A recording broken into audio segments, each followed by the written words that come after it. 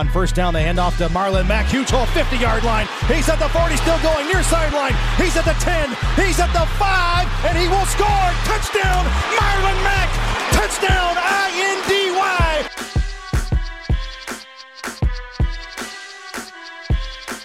And again, it's picked off. It's Darius Leonard. Leonard with a second INT, and he's streaking down the near sideline. He's at the 40. He's at the 30. He's at the 20. He's going to go. A pick six for the Maniac. Horseshoe is back, baby.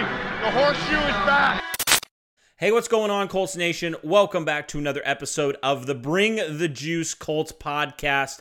The Indianapolis Colts made a move today. They claim tight end Noah Togiai off of waivers from the Philadelphia Eagles. Now, Togiai was originally an undrafted free agent after the 2020 draft out of Oregon State. He's 6'4", 243 pounds. This move should not come as a surprise, especially considering the injury to Trey Burton. Who knows how long he's going to be out? We've anticipated from a couple weeks to maybe over a month. Who knows how long he's going to be out? And I was originally surprised that the Colts decided to only carry 3 tight ends initially when they cut down to 53. But now the Colts seem like they are adding a 4th tight end, adding more of a vertical threat. From what I've heard, he's a pretty good athlete. He's very athletic. He's the type of tight end that the Colts kind of need to complement Jack Doyle and Mo Alley-Cox. But right now, as it seems, Togiai will be the number 3 tight end behind those two. So certainly a good move for depth purposes. I mean, overall, I feel like the Colts from 1 to 53 really have a good foundational roster. Tight end was one of those I was really not sure about how they were going to approach it. I felt like they were probably going to address it in some way in free agency. They do that. They claim Togiai off of waivers. Right now, that's the only move the Colts have made. The only guy they claimed off of waivers. There's still a lot of guys available. And maybe at the time you hear this, there might be some other guys who the Colts have signed.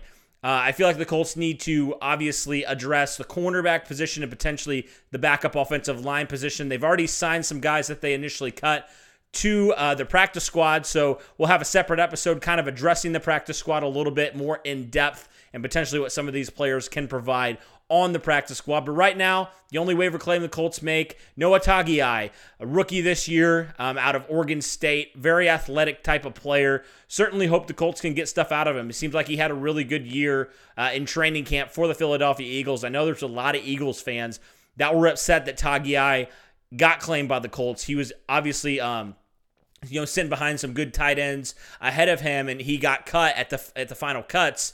And the Eagles were hoping to potentially have him on their practice squad, or the Colts scoop him up, get another addition, add some more depth at the tight end position. Certainly think it's a solid move for what they need to do on the offense, especially at the tight end position. Now it helps us feel a little bit better about what's going to happen with the tight end position moving forward. That'll do it for this episode, guys. Thanks so much, and as always, go Colts.